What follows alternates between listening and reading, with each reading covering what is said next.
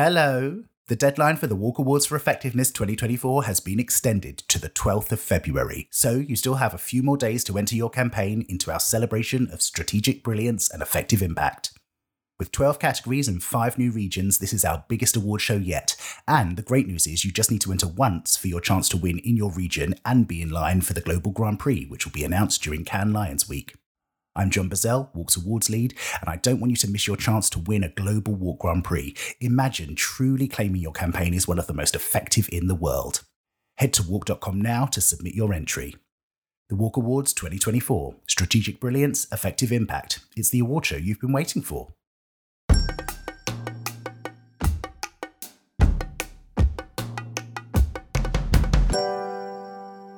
Hello, everyone, and welcome to the WARC podcast. My name is Rika Facundo, APAC editor, and I'll be your host today.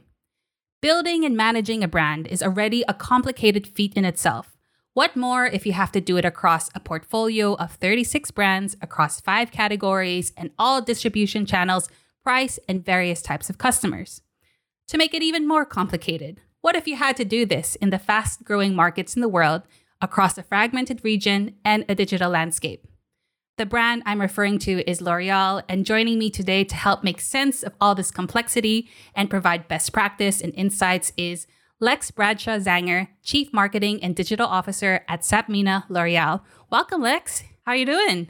Hi, Rika. I'm doing great. It's good to be with you. Awesome. So, Lex, I first want to paint the scene of what's changing in the beauty marketing landscape. I alluded to a lot of complexity, but I want to start with one trend in particular I hear associated a lot with L'Oreal, which is beauty tech. What exactly is this trend, and what are the key drivers behind it, globally as well as in Sapmina? Why is this trend so important with how the brand is positioning in itself? What an amazing question. You've done your homework and you've jumped right in. I don't know, I'll jump right in. I don't know that beauty tech is a trend. I think beauty tech is what we talk about in terms of how we're using technology to bring our brands to life. And obviously we're a pure player in beauty. We were 36 brands. Now a recent acquisition of Aesop, so now 37 global brands. So the portfolio is getting bigger as we speak. But beauty tech is really how do we use data and technology to build experiences, either product experiences, service experiences, or communication experiences for our consumers. Probably the most outward facing of those was a company we acquired, an AR and VR company back in 2018, a Canadian company called Modiface. And that's the technology that powers all of our services. And I'm sure we can talk more about that, but whether that's virtual try-on or skin analysis, these are all core services.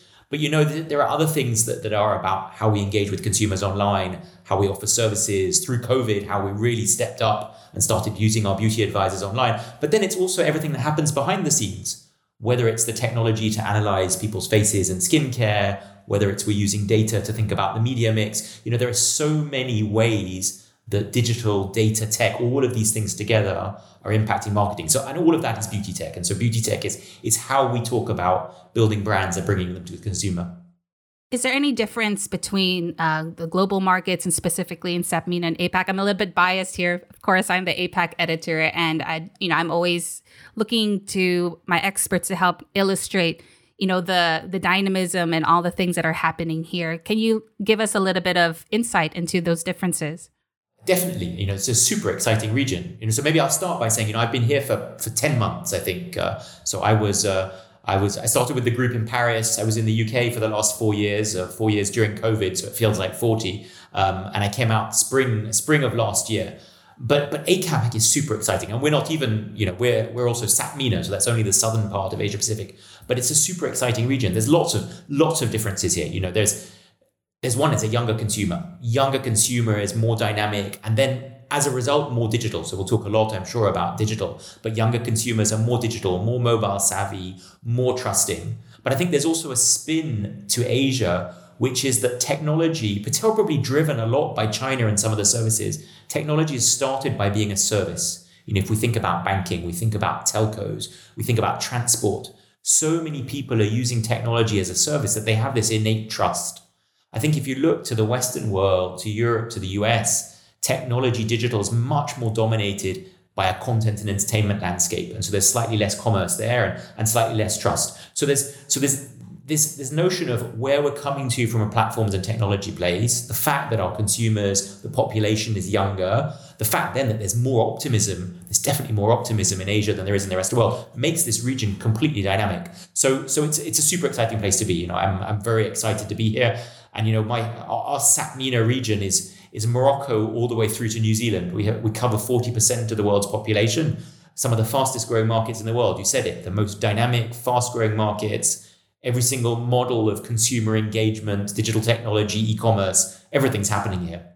I really resonate with what you said. I never heard someone pick out that nuance that technology in this part of the world is driven by service. So I'm from the Philippines where there's a lot of problems, right? And that's why people are so excited by tech, because it's a service to help solve the problems and create that experience and to make life a lot easier. And I'll touch a little bit later on about what that means about marketing and brand. But there's another thing I want to understand from a big picture point of view on what's changing is that, L'Oreal operates a beauty portfolio at the intersection of FMCG and luxury.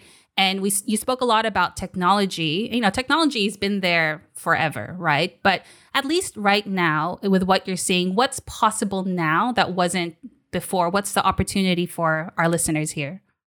The changes that technology and platforms and digital has brought is it's such a different way to build brands. If you think about how we built brands, not even 10 years ago, 15 years ago, it was very dominated by TV and outdoor. Big one-way channels, not at all segmented, broad mass awareness. And suddenly today, the amount of contact points, messages that consumers get from so many different voices. If we just talk about skincare, skincare is an incredible category. You've got the brand talking to you. You've got your dermatologist talking to you. You've got celebrities and ambassadors and influencers, but you've got your mother and your aunt and your neighbor also talking about home remedies. And so the way we build brands today has to take into account all of those different things, all of the different voices talking about the brands and the products, all of the different channels and how you interact with them. It's a much more complex environment. It's a much more exciting environment if you like marketing. I'm a bit of a geek. I like marketing and marketing science and strategy. It's a super exciting place to be to build brands. We all know it's complicated, but how exactly do you build brands in this new age? And this is something that WARC looks into quite extensively because, like you rightly mentioned, brand building used to be associated with big TV ads, out of home, and digital was just being used for, lower funnel, etc. But help me break that down and how do you build brand within that construct, I guess? Thoughts? Sure. Let me think, because there's so many different spaces, maybe 4 or 5 different things. So I'll start with the easy one. So I talked a little bit about services. We've moved from a world where it's not just about communication straight to consumers, but starting to create experiences and engagement. And so we've built and developed, particularly through our Modiface services, but many others, a bunch of different services. So I think, virtual try-on was probably the first, whether it was virtual try-on for makeup, for hair color, for nail varnish, all these things. That's a service that enables you to understand the product before you buy, online and in store. So this is brand building because the service builds the brand at the same time before you purchase the product. So that's kind of a very first degree. Then we've taken those services into physical retail. So now, if you go to our stores, many of our luxury brands have their own dedicated stores. Our consumer brands exist more in department stores and supermarkets. So there you've got physical services, or you've got products that are augmented by technology. The amount of things you can do in store, if you look at a QR code on a panel in POS versus on a product. So we talk about augmented products now. Augmenting the product experience is really, really exciting. We've started to use technology, and this is probably more from a data point of view, to think about how we augment our marketers, augment our salespeople. We're a sales and marketing organization. Augmented marketing is understanding big data, understanding what people are talking about, thinking about the media mix. We can talk about measurement. Measurement's an incredible space. We've gone from bottom of the funnel to top of the funnel. Econometrics is back in fashion. Is ROI and ROAS the way to go? So all of those things are using data, and the same with our salespeople and now e-commerce. E-commerce is all about data, understanding where people are buying. So there's so many places where beauty tech is inputting, either helping the marketer, helping the product, and all of this builds brands. And the last place, but it's probably not so much beauty tech, but it's where technology has a part to play, is about being responsible and sustainable marketers for the future. We know that the future is about sustainability, and so we need to use technology to help us get there, whether it's in how we design products, in terms of eco-design, in terms of the packaging, whether it's pushing people that we know that have bought one product and now push them the refillable so that they can be more, we can nudge them to a more sustainable future. So these things are all about technology at different levels. A service is something that the consumer's touching all the way through to how it's augmenting product design and our marketers. So with your explanation, I think it was a really good breakdown on like the different levels of, and types of experiences. But if you want to talk maybe in the language of marketing science, legends like Ritson, Liz Bonet, etc., how does that digital aspect maybe build on top of the fundamentals of marketing effectiveness? I tend to say to some of our more generalist marketers in the organization, I love these catchphrases. I say, marketing hasn't changed, but marketers must. And it's this notion, you use the word, I love the word fundamentals, it's sort of my obsession, is that we need to go back to the fundamentals of marketing now and understand how they're applicable in the digital age that we live in. And those fundamentals are understanding brands, understanding consumers, understanding what messaging is and how all that comes together. I think that the best example of looking at that is, if you think about how we approached TV 10, 15 plus years ago, there wasn't really any audience segmentation. There was a little bit. There was prime time versus potentially those people that stayed at home. I don't want to say housewives because that's very, very segmenting. But there was a point where it was daytime was for housewives and prime time was for everybody else. And there was no return path. There was no interaction. So if somebody said you were doing TV and TV was the biggest part of the plan, you knew you were touching everybody with a message that they couldn't really do very much on. There was no notion of direct response TV. So basically the way to build TV copy, to create an ad was very, very similar. Suddenly today, if I take the opposite end of the spectrum, if I look at Meta or Facebook, I have to call them Facebook. I worked there before they were called Meta. I can't get my head around that. I remember when I was at Facebook, our biggest challenge back in those days was explaining to marketers that the platform could do everything. The platform could do broad reach with one format, or it could do app installs with another format, or it could do direct response and optimize to basket size if you had the right pixel in the right place. And so suddenly, marketing today has got exceedingly difficult because you really have to be super clear on what your strategic objective is before you jump in. Because the format, the platform can do a bunch of different things. And so to answer your question, what that means is that marketers in this space of extreme complexity have to not only manage the complexity of channels, platforms, formats, but they also have to be extremely strategic now in understanding brand product challenges to be able to answer those. So one of the things that I want to uncover in our conversation is some of those myths and narratives that are constructs we're used to and kind of introduce new things. And when I was hearing you speak, you were talking about maybe the traditional, media plan, right? So TV, broad reach, okay. And then for maybe Meta/Facebook, it is for, lower funnel, etc. But if I'm hearing you correctly, that's not true anymore. For some platform, let's hone it to digital platforms. They can work across the funnel. And I've seen a lot of research and studies. So it's kind of, you have to move away from that simplistic point of view. And it's more about being strategic, like, yes, maybe, two platforms can achieve both things, but where's your audience, for example, and then make your decision based on that. Am I hearing you correctly? It's spot on. You expressed it better than I could. But I'll come back to you. I think the fun today is that TV can do lots of things too.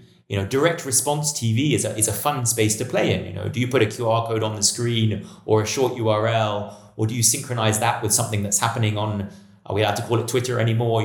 So Facebook sure has got lots of formats and lots of objectives, but TV is changing as well because of connected TV, because people are generally sitting with their phone when they're watching TV. So many things have changed and they're impacting the old media. They're not really that old anymore, as well as the new media. I alluded to maybe one criteria of that strategic decision, which is like maybe picking it based on where your audience are. Are there other kind of considerations that marketers need to think about when they're thinking about how to build their brands on these different channels? Definitely. I'm sure there are lots, but you're right. Where the audience is going to be critical. You've got to touch the right person. But I think the type of interaction they have with the platform is also quite interesting. What the format looks like, how long it stays on screen, how much interactivity there is. We used to have lots of conversations that sort of died off these days about whether sound is on or sound is off, because that was the disruption that TikTok brought to the market. But that's a really big piece. And particularly when you talk about both strategic objectives and building brands, and those two things sort of go hand in hand, because how much real estate have you got to be able to build a brand? It's not just a name, it's not just a logo, it's much more than that. It's about space, it's about time, it's about different medium, but it's also about the voices. I think this is an interesting challenge with so much activity on TikTok these days, but TikTok is very much influencer advocacy based and less so about the brand voice. And so how do you balance those things out? So yes, there's a lot more to take into account than just the platform and the audience. But the audience is right. You're spot on. We've got to make sure we're actually talking to the right people first of all.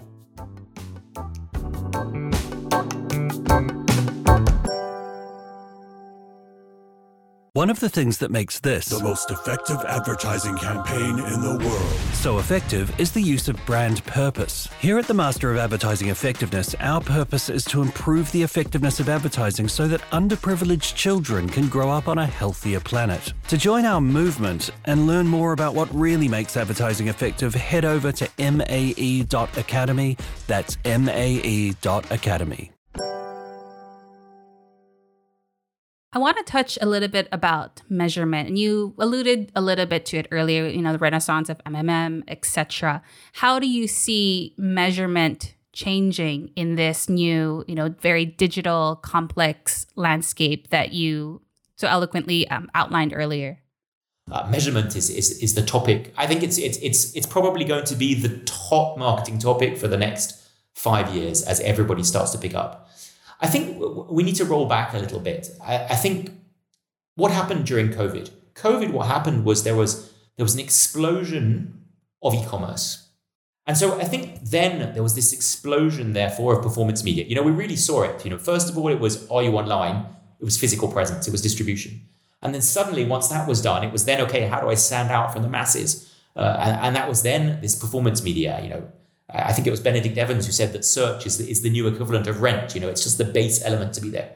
So suddenly, big shift online, big shift to performance media. And as you move to performance media, well, everybody starts looking at direct, last touch attribution, whatever you want to call it.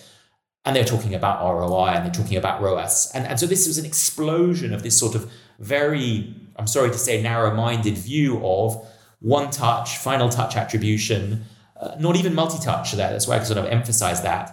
And really, performance media became the answer to everybody's problems. But I think, I make a big, broad statement, at least in our business, in businesses where brands are important, performance media is a cycle to the bottom.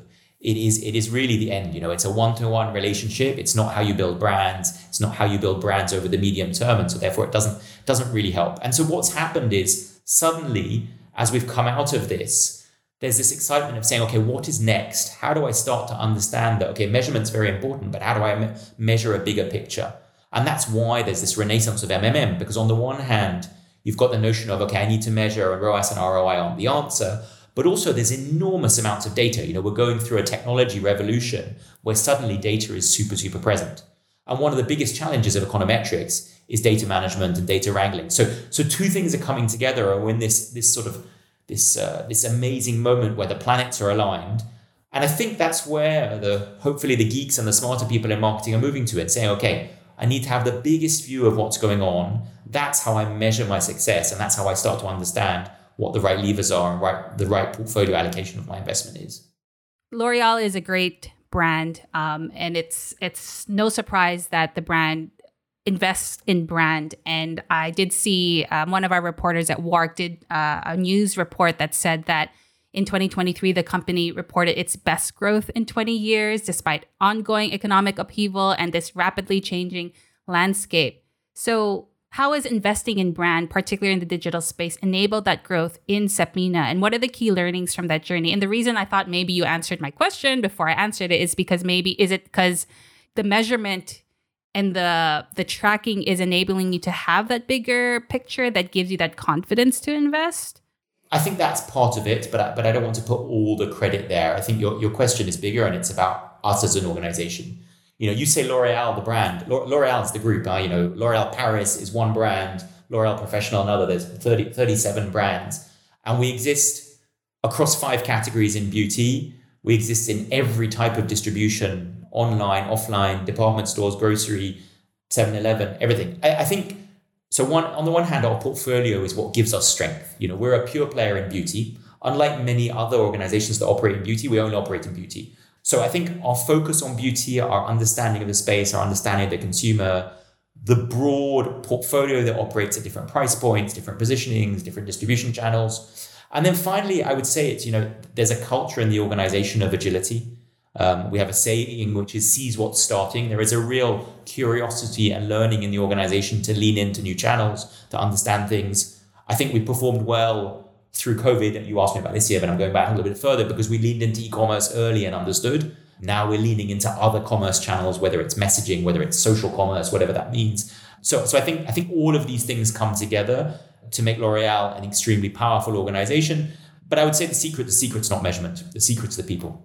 The people at L'Oreal tend to be extremely smart, extremely hardworking, and extremely innovative at the same time. You mentioned 2 things, commerce and talent.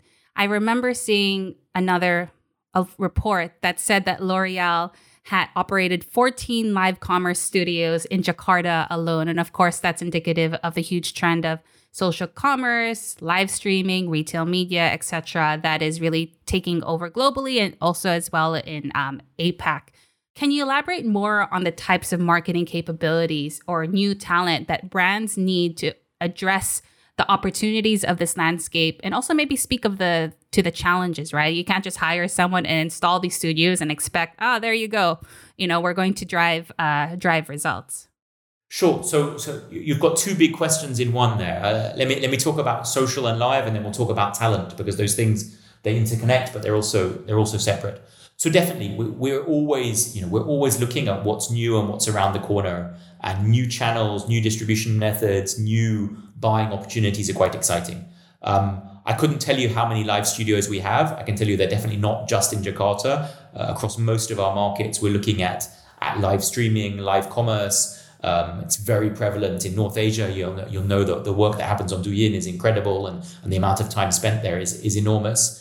What I would say is interesting is that it's a balance of storytelling and upper funnel as well as hardcore commerce at the bottom. This is a new channel, and much like what we talked about Facebook earlier, you can do different things on the channel. You can entertain, you can educate, you can sell, and different things can happen. So that's quite exciting. I think that's sort of the segue into the other component. You asked me about talent. Talent's an extremely interesting space in marketing, and not just in this live space. I think we used to talk about I-shaped people 10, 20, 30 years ago, someone who had only one skill, but super, super clear. Then we evolved, I think, into T-shaped marketers. So T-shaped marketers, they've got that one very deep skill, and then the bar is a bunch of different things that they understand how it fits together.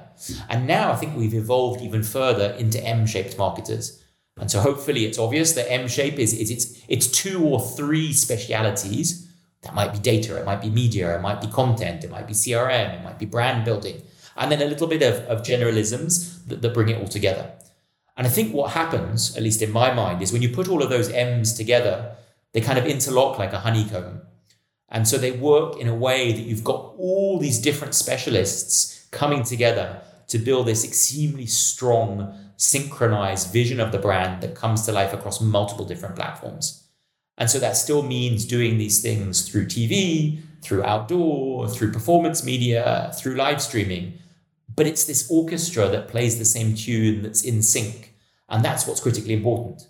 And so from a talent point of view, we need experts and generalists at the same time. And we need to make sure they know how to work together. Just to lead into that a little bit, that kind of talent, do they exist already? You got to train that? Like, where are we? I mean, that's quite a broad generalization, but it'd be good to get a sense from you, from what you're seeing on the ground. Well, if they exist, then please send them my email so I can get in touch with them right away. So if you think that's you and you're listening, please reach out to me on LinkedIn. I think this is, I love talking to young marketers, whether they're still at school or whether they're kind of in the early parts of their career. And one of the things I say is, because marketing has got so complicated, or that there's so many different pieces to marketing today, And because it's hard to change career later in life, I tell them you need breadth early on. Try and do these 2 or 3 different things. Because if you've spent, I don't know, a year, 18 months being a search expert early on in your career, then later on when you need to weave that piece together with something else, you'll understand it. So I think we have to build that, and I think that's what we do to a certain extent, is we try and move people around between functions, between expertise, so they can build that. But there are some people out there as well who've got those skills, and hopefully they've got my email now and they'll reach out. You heard it here, guys. If you're looking for a job at L'Oreal and you've got those specialisms, reach out to Lex.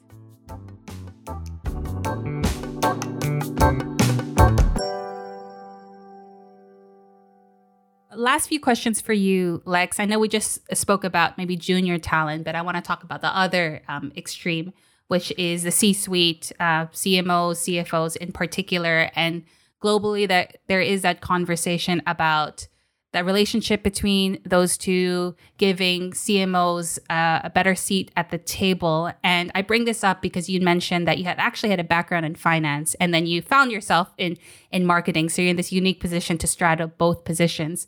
So in the context of this conversation we were talking about, where it's really complicated, making the case for investing in brand and in marketing, what lessons from your finance background has made you a better marketer to address these opportunities and challenges, and maybe vice versa? You're very generous to say I had a background in finance. I think I need to clarify that to start with. I've never worked in finance apart from maybe some internships, but I did do finance. I did study finance at undergrad and a little bit as part of my MBA. So yes, I didn't have, coming out of school, I wasn't a marketer on paper. I think, what that comes down to is we need to understand that marketing is art and science.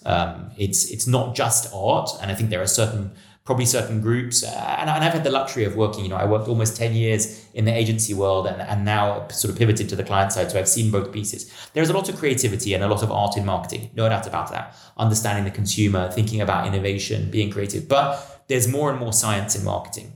And I think, to answer your question, what a finance background brings you is, one, no fear of numbers or Excel. There are some people that are still a little bit scared of Excel, but the idea that we need technology, we need data, we need to understand profitability to be good marketers. We need to bring science and structure to what we're doing. That's what's important. I had a great CFO in the UK. I think the first time I met him when I landed in London, I asked him for some P&Ls, and he said, "You're the first CMO who's ever asked me for that." And I said, "Well, that's all right. We can learn to work in a different way." So it's I think your question is one that everybody always talks about, which is the relationship in the boardroom. I don't think I've ever had that challenge because I definitely understand the world of finance and speak the language. But I think that's the same for anybody whenever you're bridging different worlds. When you're bridging agency to client, you have to learn how to speak their language. When you're bridging data science into creativity, you have to speak the right language. So I don't think that's any different between finance and marketing. I think it's more the notion that we've got to be ready for data to help us make decisions and be open to that. All right. So last two questions for me, always infamous. The first one is, we've talked a lot about, best practice, what are the myths that we need to dispel? But at WARC, of course, we always love tangible examples. And I know you manage a portfolio of many, many brands across different markets, etc. But if you can pick one as an illustrative case study that demonstrates what it looks like to invest in brands in the digital age in high emerging markets, what would it be? One example, that's hard. Okay, I'll pick one example. I think, have you heard of the brand La Roche-Posay? Yes. So La Roche-Posay in Indonesia, working with, one of our services, so the service is called Spot Scan. It's a service that looks at your skin, looks at your acne, and starts to help guide you. And it can guide you in terms of the products you need and maybe the routine or the regime you need. Or if necessary, they have a partnership with a healthcare provider. It can take you all the way to a derm. And this is really exciting because what the brand is doing, so the brand is democratizing access to dermatological technology, insight, wisdom. It's helping you, without making you buy the product, helping you to figure out what the right way to go forward is. And then if necessary, it's driving you to the right service or to the right healthcare professional. This is an amazing brand. This brand is already amazing because La Roche-Posay is one of those brands. It comes from a thermal spring in La Roche-Posay in France. There's always been a spa there, but it's a medical spa. It used to be where burn victims would go because these magic waters would help them, and they still go there now. but also cancer survivors as well now. Because what's interesting is that the output of chemotherapy, the impact it has on your skin, is very similar to burns. And so La Roche-Posay plays a very big role in cancer treatment at the same time. So anyway, the example you asked me for is, how is this bringing the brand to life? So I think there's two things there that I'm trying to talk about. They're both services. There's a physical service. Okay, it's more limited. It's the thermal spa, but it's bringing the brand to life. It's a real experience. But the online service, it's using technology to educate and help consumers, potentially to send them to a healthcare professional if you need that, and always building the brand at the same time. That's absolutely nothing like a TV ad 20 years ago that you couldn't interact with. And that's what's so amazing. That's really where we are today. Building brands and communication looks so different if you wanted to. Your answer makes me think that brand building today is a lot more multidimensional, right? Speaking to that interactivity, etc. Is that maybe a right way to characterize that? Definitely. I love that word, multidimensional. And that's where, we'll go back to these fundamentals again. You've got to understand what it takes to build a brand. You've got to understand that brand building is about emotion. It's about creating memory structures. It's about distinctive assets. You've got to understand those things about brand building and then think about how you can apply them in a new context. If you don't know what it takes to build a brand, when you've suddenly got to do it in 17 different places with different technology and different timing, you're never going to survive. And that's why the fundamentals are so important. That marketing hasn't changed, brand building hasn't changed, but we have to change to be able to do it in a new environment. So my last question, which I have to ask because we were talking about tech and innovation, and what is a tech and innovation conversation without the mention of AI? So put maybe on your future hat, or maybe it's the present hat. How do you think generative AI will impact the development of either beauty tech, building brands in the digital age? You can answer either from media strategy, audience targeting. Is it about the creative development, etc.? It's quite a open-ended and Wild West, to be honest. It's the obvious $1 million question today. So it's definitely a question of today. We are using AI, ML, Gen AI, whatever you want to call it. And I think we're mixing up a lot of what those things are in lots of different places, all the places that you mentioned.